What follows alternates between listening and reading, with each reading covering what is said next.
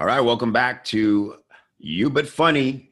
We're Max Ham, Kevin Rogers, and we are comics and copywriters, and we are going to teach you how to incorporate humor, your natural humor into your marketing so that you can stand out, get attention, and crush your competition. How you feeling today, Max? Good, man. It's good to be back. Good to have everybody back in the saddle. Let's get the show started. Let's do it. So today we're going to give you some of those examples that we promised in the last episode about how this can go so wrong. And essentially, these days, that things are really sensitive in the landscape, not just the political landscape, but people in general. Things have gotten very sensitive, and maybe it's good, maybe it's too much, but you're very likely to get hissed in a comedy club anymore if you bring up social issues, right, Max? Famous comics, big name comics often talk about how they just won't work college campuses anymore because majority of the crowd is not there to laugh. They're there to judge, and they're quick to protest. Yeah, it's almost like the crowd is there looking for something to be offended as opposed to just being entertained, which are two completely different things. Yeah, so it's a strange landscape to maneuver. And so we don't want to gloss over this. We're telling you we're going to help you be funny. We're encouraging you to take the risk, put yourself out there, be vulnerable, how that's very powerful. But we want to help you do it in a way that's not going to hurt your business or leave you embarrassed. So 2 words really sum up the number one thing to be careful about when you think about being funny is tone deaf. You don't want to be tone deaf. And so here's a couple of examples of instances where companies were tone deaf in their messaging and there was a nasty backlash. First one's pretty famous, Max, and that is the Pepsi Kendall Jenner ad. Oh, man. I love it when huge companies screw up, Kev. Me too. Especially when they're trying to be, cool, right? It's like you got all the money in the world and you can't put a good ad together. Yeah, I love it when it's a big budget screw up too, right? Oh, like this, God, yeah. They basically shot a film and it was like a 2-minute commercial. God knows what that cost to run. Yeah. And then they had to apologize to not only, Pepsi drinkers, people all over the world, a whole race of people, and then even specific famous, like people through history, like Martin Luther King Jr.'s daughter, really embarrassing. Yeah. So for the listeners who don't know what the hell we're talking about, a couple of months ago, I want to say in April or May 2017, Pepsi released an ad that featured Kendall Jenner as the star, and they had to take down that ad less than 24 hours after it aired. Wow. Because the whole premise of the ad was that if you're stuck in a social, racial, turmoil-filled, tension-filled situation like a riot, the only way to solve the injustices and the racial tensions in America is to have Kendall Jenner give a Pepsi can to the police. And you can imagine how the internet instantly blew up after that. And they had to take it down. They issued a public apology. They had to apologize to Martin Luther King's daughter.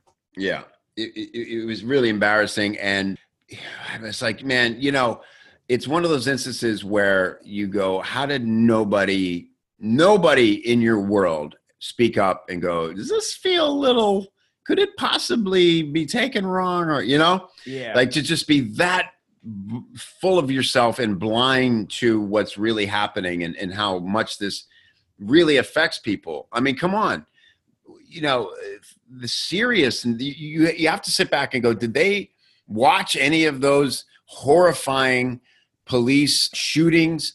And again, no matter which side of this issue you're on, it's not something you want to bring up in a commercial and pretend you can solve directly with your sugar water. Yeah.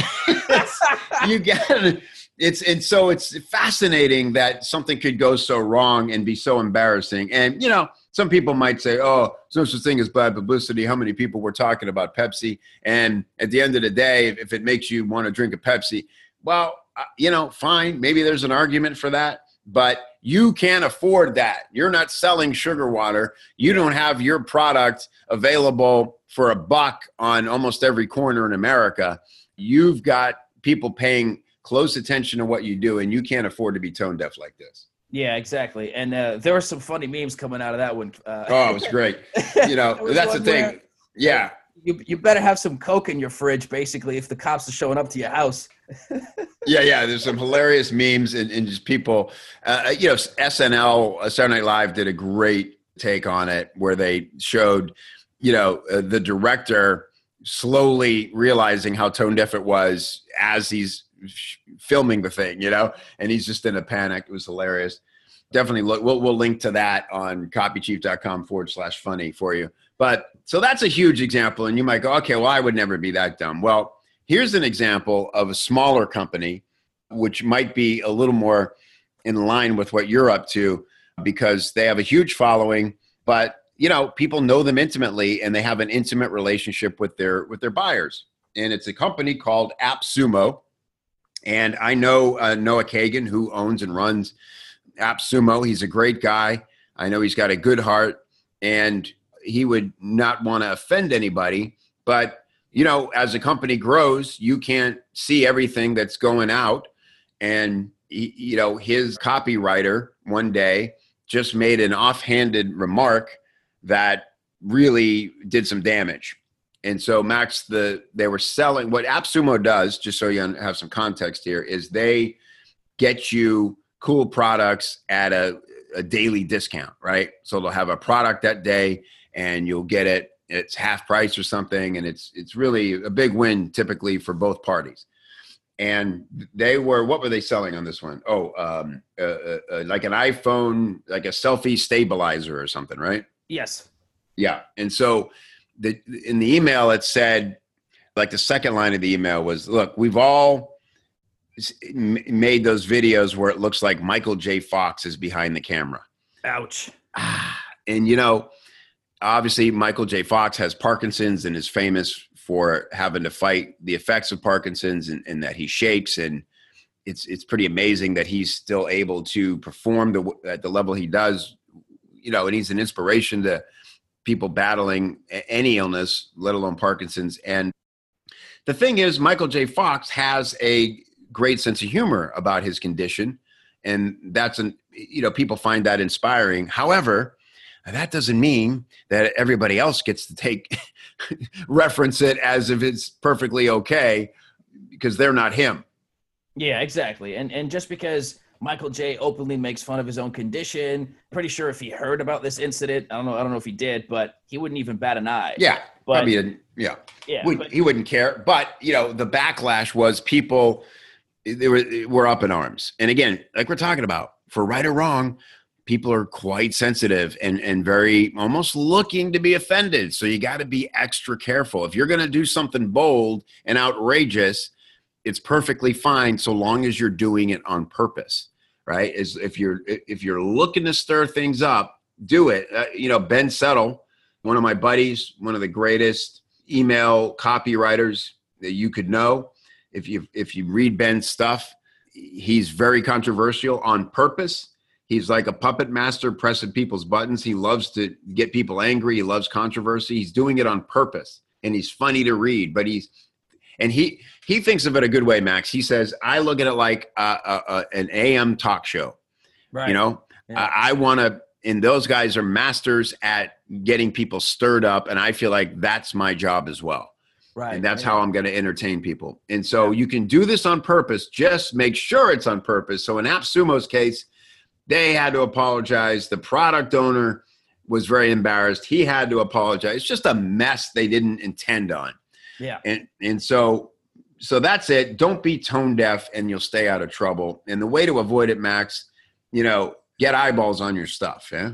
Yeah, that's right. Make sure you're not the only person who's rolling out the stuff to your audience. Have another set of eyeballs on it. Make sure you have an editor go through it and brainstorm those situations where, okay, how is this going to be perceived? How are people going to see this? Is this achieving what we want, or is this going completely the opposite direction where we have a for lack of a better word, a shitstorm on our hands afterwards? Absolutely. Right. So you got to have trusted eyes looking at your stuff, especially when you start injecting humor into it. Okay.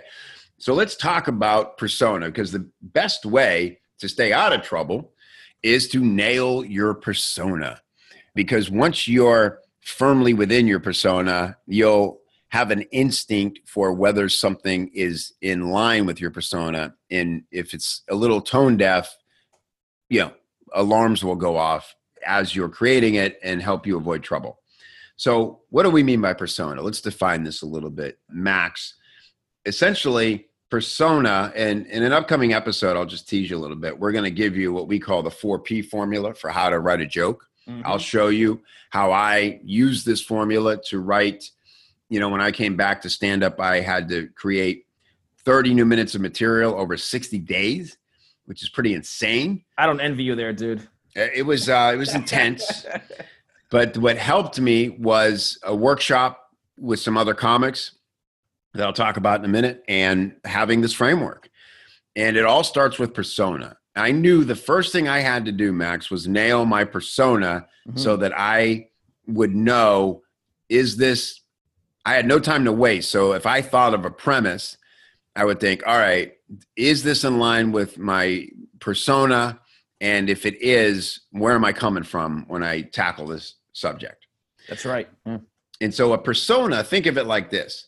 Your persona is something you establish, and it doesn't change. So if you think of it in the context of a stand-up, if you watch stand-ups, even if they're well-known, say like a Louis C.K., Louis will carefully choose what he opens a show with because it establishes his persona. So even if it's your first time seeing a Louis C.K. special, you'll very quickly get what this guy's about. And everything from his manner to the way he dresses. And in his most recent special, Max, he decided to wear a suit. Oh, did and yeah, and it threw me off. And wow. I'd be not sure why he did it. And I welcomed him being in something other than a black T-shirt that looked like he pulled it out of a hamper, a dirty clothes hamper on his way to the show. But a suit was like such a big. It took me a few minutes to adjust. Yeah. He looked great, but it just felt like, well, where would Louis wear a suit? Who is he now, But if you look at the material, it didn't matter because it was still very much Louis. And even if it was your first time seeing him, you'd say, I get who this guy is. Yeah. So persona is everything you do, say, wear, how you hold yourself, your cadence. It's who you are, and it helps the audience quickly get comfortable with you because they understand where you're coming from. That's right. One way I like to think about persona, Kev, is if you're driving a manual stick shift car, it's like first gear. You never go down to first gear unless you're at a full stop, and you're never really at a full stop when you're either on stage or doing a video or writing something. So everything goes after the persona. First gear, and boom, everything goes after it. Second, third, fourth, fifth, everything flows from there. That's a great analogy, Max. That's really good, because there are times that you would throttle down throughout your act just to dip back into persona, remind people, who you are, what you stand for or against. But it'll only take a second because you've established it up front. Exactly. So that's a really good analogy, first gear. And so let's give you a formula. And again, you're going to want to go to copychief.com/funny to see this stuff. This is something we've got for you on the page there. And you'll be able, once you sign in, we'll send you this stuff so that you can have it, because I know the way we consume podcast is on the go, and you may not be able to apply it just hearing it. Copychief.com/funny. But here it is. Here's a very simple persona formula. So it is 3 brackets here, and then we're going to break it down and show you. So the first one, Max, is 1 descriptive adjective, followed by an identity qualifier, followed by your personal mission. All right? Descriptive adjective, an identity qualifier, and then your personal mission. And remember, we talked about in the first episode that punch, counter punch, and that people need to understand your passion, your credibility, your legitimacy on whatever you're talking about. So that personal mission is really important. So Max, to give our listeners here an example, will show my persona both as a stand-up and as a business owner, and how they're very different, but they can work together. Yeah. So as a business owner, my simple persona description is I'm a passionate copy coach uniting writers and business owners, right? Very simple, nothing fancy. Explains exactly who I am in the world and what my mission is in business. I'm a passionate copywriting coach uniting writers and business owners. That's what I wake up and do every day in my business. Now in comedy, none of that matters. They don't want to hear about if I go up in a comedy club. They don't want to hear anything about what I'm doing during the day. Yeah. In my business, I don't ever mention that I'm a business owner. It's a totally different guy, essentially. And so my comedy persona is middle-aged, cool guy trying to figure out his place in the world now. And so when I came back to comedy, again, it had been over 10 years since I performed, and a lot had changed in my life. When I was in the thick of my career in my 20s, I had long hair. I was single. I obviously didn't have kids. I was a vagabond traveling around. And now I'm middle-aged. I've been married for 17 years. I've got 2 kids, and I'm bald.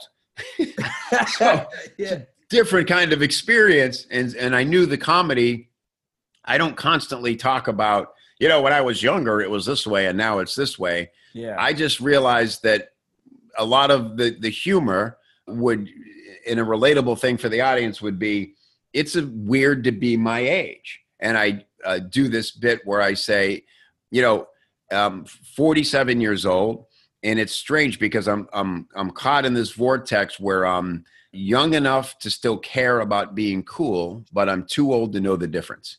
Right. And so that's the simple premise. And then I go on for 5 minutes of jokes from that. Yeah. So and Kev, you had to sit down and figure your persona really quickly because you had a big show coming up when Billy asked you to come back. Yeah, I had no time to waste. I think normally if you're a stand-up, you would let your persona develop over years sometimes. There's this thing that commonly held belief in stand-up that I don't know why everybody chooses 7 years, but it takes 7 years to find your voice. That sounds like a long time to me, but I get it. Certainly my persona shifted and changed a lot from the day I started to when I finally stopped performing professionally. So, but you're right, Max. I had no time to waste. I had to grab something and go with it. And it worked out pretty well. But I'm sure as I continue to perform, it'll change and shift again. Yeah. So I mentioned the workshop, and it's a real blessing to have in my life. It's especially when I came back and had to create all this new material. And the workshop is actually run by Danny Bevins, who you heard in the first episode. He's one of the greatest comics I know. He's been on all the big TV shows, Showtime and NBC and Comedy Central. He's been touring for years, and he also lives here in St. Pete, Florida now. And we spend a lot of time in this workshop when we work with young comics and with each other, focusing on persona. If somebody gets up to, throw out some new material that we're going to workshop, and we go, why? If it feels off, we'll say, well, why would you be, why do you care about this? Right. Yeah. Because if we don't know why the comic cares about it, if there's not a little emotion behind it, then the audience can't give a shit either. Exactly. Yeah. So that's critical on persona. And to show how personas can change over time, we're going to play you a couple of clips from one of our favorites, George Carlin. I'd say he's my favorite comic of all time. I know he's up there for you, Max. That's right. Yeah. Him and Pryor are definitely top 2 for me. Yeah. And guys with big personas that I'd say, Pryor also had this sort of evolutionary moment where he decided to stop being what people wanted and decided to tell his truth. Yeah. And Carlin did it Carlin had actually 3 personas, right? Yeah. And run through those real quick, and then we'll play some clips to demonstrate. Yeah, for people who have never seen George Carlin when he first started, you'll be amazed that he was your typical suit and tie comic back in the days of the Ed Sullivan Show and the Merv Griffin Show. And we're going to play a clip right now. You'll see that his voice and his cadence and the way he talked was like, whoa, that's George Carlin? No way. Yeah, can't even recognize him. Yeah, and then towards the late 70s, early 80s, he was influenced a lot by Lenny Bruce, and he became this hippie, pot-smoking comic. And you'll notice that from his voice and cadence. In the second clip, that was basically when he used to go on the Johnny Carson show. Yeah. And then towards the late 90s, early 90s is when he had that epiphany. And he admitted it in an interview, in a series of interviews, where he said, I realized that I was not being true to myself all this time I was doing comedy. And that's when the switch flipped for him. And then he became the legendary George Carlin that we all remember today. Yeah, the iconic, and there was some anger there, and he attacked social issues, but just so piss funny all the time. Exactly, yeah. So here's a quick, in respect to George and his craftsmanship, we're just going to play some snippets from all 3 phases of George's persona evolution, so you can get an idea how it's the same person. Obviously, George had a long career, so it makes sense that he would evolve, but it'll give you a great view of what we mean when we talk about persona, and hopefully help you start to think about who are you in your business and in the world, and how might that help you be funny.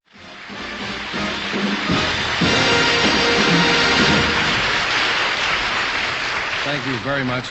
I'm sure that you're aware of the fact that teenagers today are the most powerful group in the country. First of all, there are more of them than ever before. And teenagers are so much better organized today than they ever have been before. Many of them are armed. They even have their own radio stations, a coast-to-coast network of top 40 teenage good guys swinging, romping, stomping echo chamber stations, where all the disc jockeys sound alike. Hi there, it's me from 6 to 9. Hi there, it's me from 9 to 12. Hi there, it's me from 12 to 3. Hi there, it's me from 3 to 6. It's all the same guy. He's in a jar, right? Anytime you turn on your transistor, you just might hear something like the following. Hi there, kids. Welcome to the Willie West Show here on Wonderful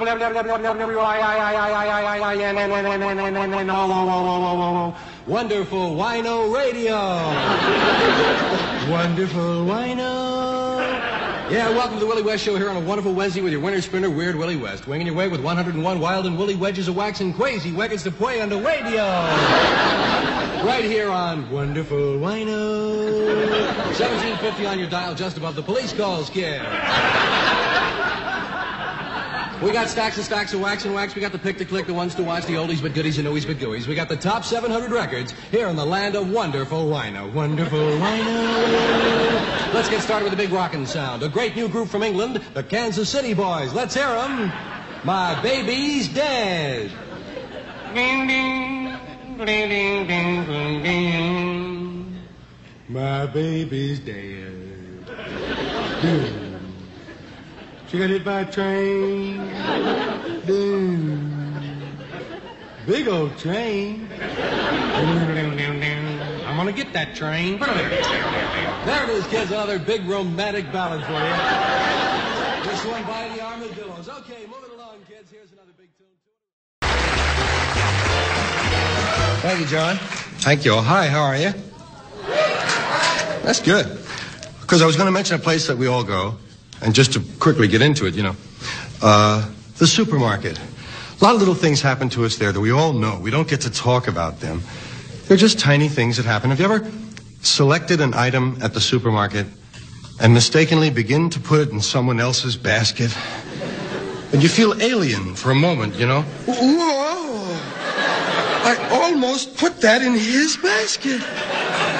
My basket. My basket. One with the macaroni and the cupcakes. That's always mine. Just looking for a balanced meal. Have you ever walked away with someone else's cart by mistake and they really get mad? Hey, come here, hey! That's my stuff! Not yet, it isn't. Still belongs to everyone. And if I want to shop out of your cart, I'll shop out of your cart. You have any scallions in there? Sure.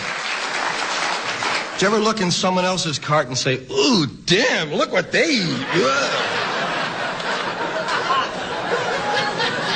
Canary mix. Now,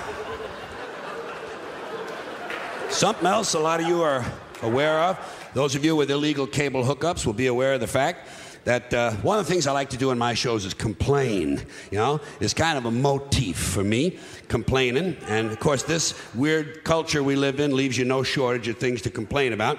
So this next piece of material, like most good ideas, is fairly simple. It's just a list of people who ought to be killed. Okay? All right.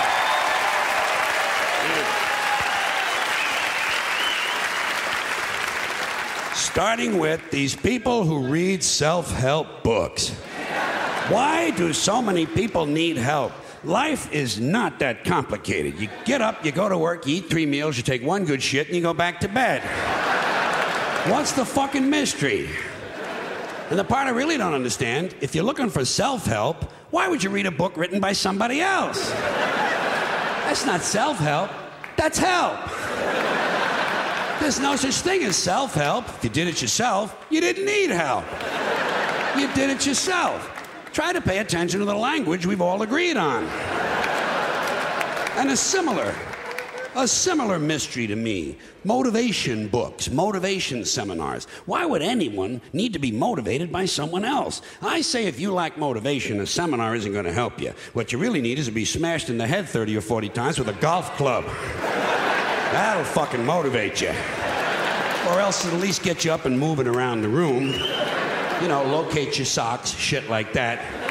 Get the day rolling. Motivation is bullshit. If you ask me, this country could use a little less motivation. The people who are motivated are the ones who are causing all the trouble. Stock swindlers, serial killers, child molesters, Christian conservatives. These people are highly motivated. Highly motivated. You know? And anyway, I think motivation is overrated. You show me some lazy prick who's lying around all day watching game shows and stroking his penis, and I'll show you someone's not causing any fucking trouble, okay? Okay, so you could hear very clearly through those clips how George evolved Max. And again, go to copychief.com/funny you can see these clips. We got them up for you. Longer clips of each of those that we just played for you from George Carlin. Also get the persona formula that we described earlier and just start thinking of this stuff. Just fill it in and go by instinct, and then you might ponder it a little more the next day, and you'll start to see this evolve because persona is key. Once you get your persona nailed, things really flow from there. Yeah, and as we said earlier, Kev, the best way for you never to be tone deaf is to run everything through your persona, because that's when the red flags start popping up. Absolutely. Great point. So right. What are we giving them next, Kev? So in the next episode that you'll want to binge on immediately, we're going to give you the full formula. This is the 4 Ps. And this is a formula that I came up with when it was time to get back into comedy. And I needed to make sure that the material I was writing fit into a certain framework so that, you know, I wasn't wasting any time, you know, letting the joke be sloppy before it evolved. And this is also a great filter for whether you've really got something here. So 4 Ps coming up in the next episode. You'll know how to sit and write a joke and start testing this stuff right away. See you on the next one.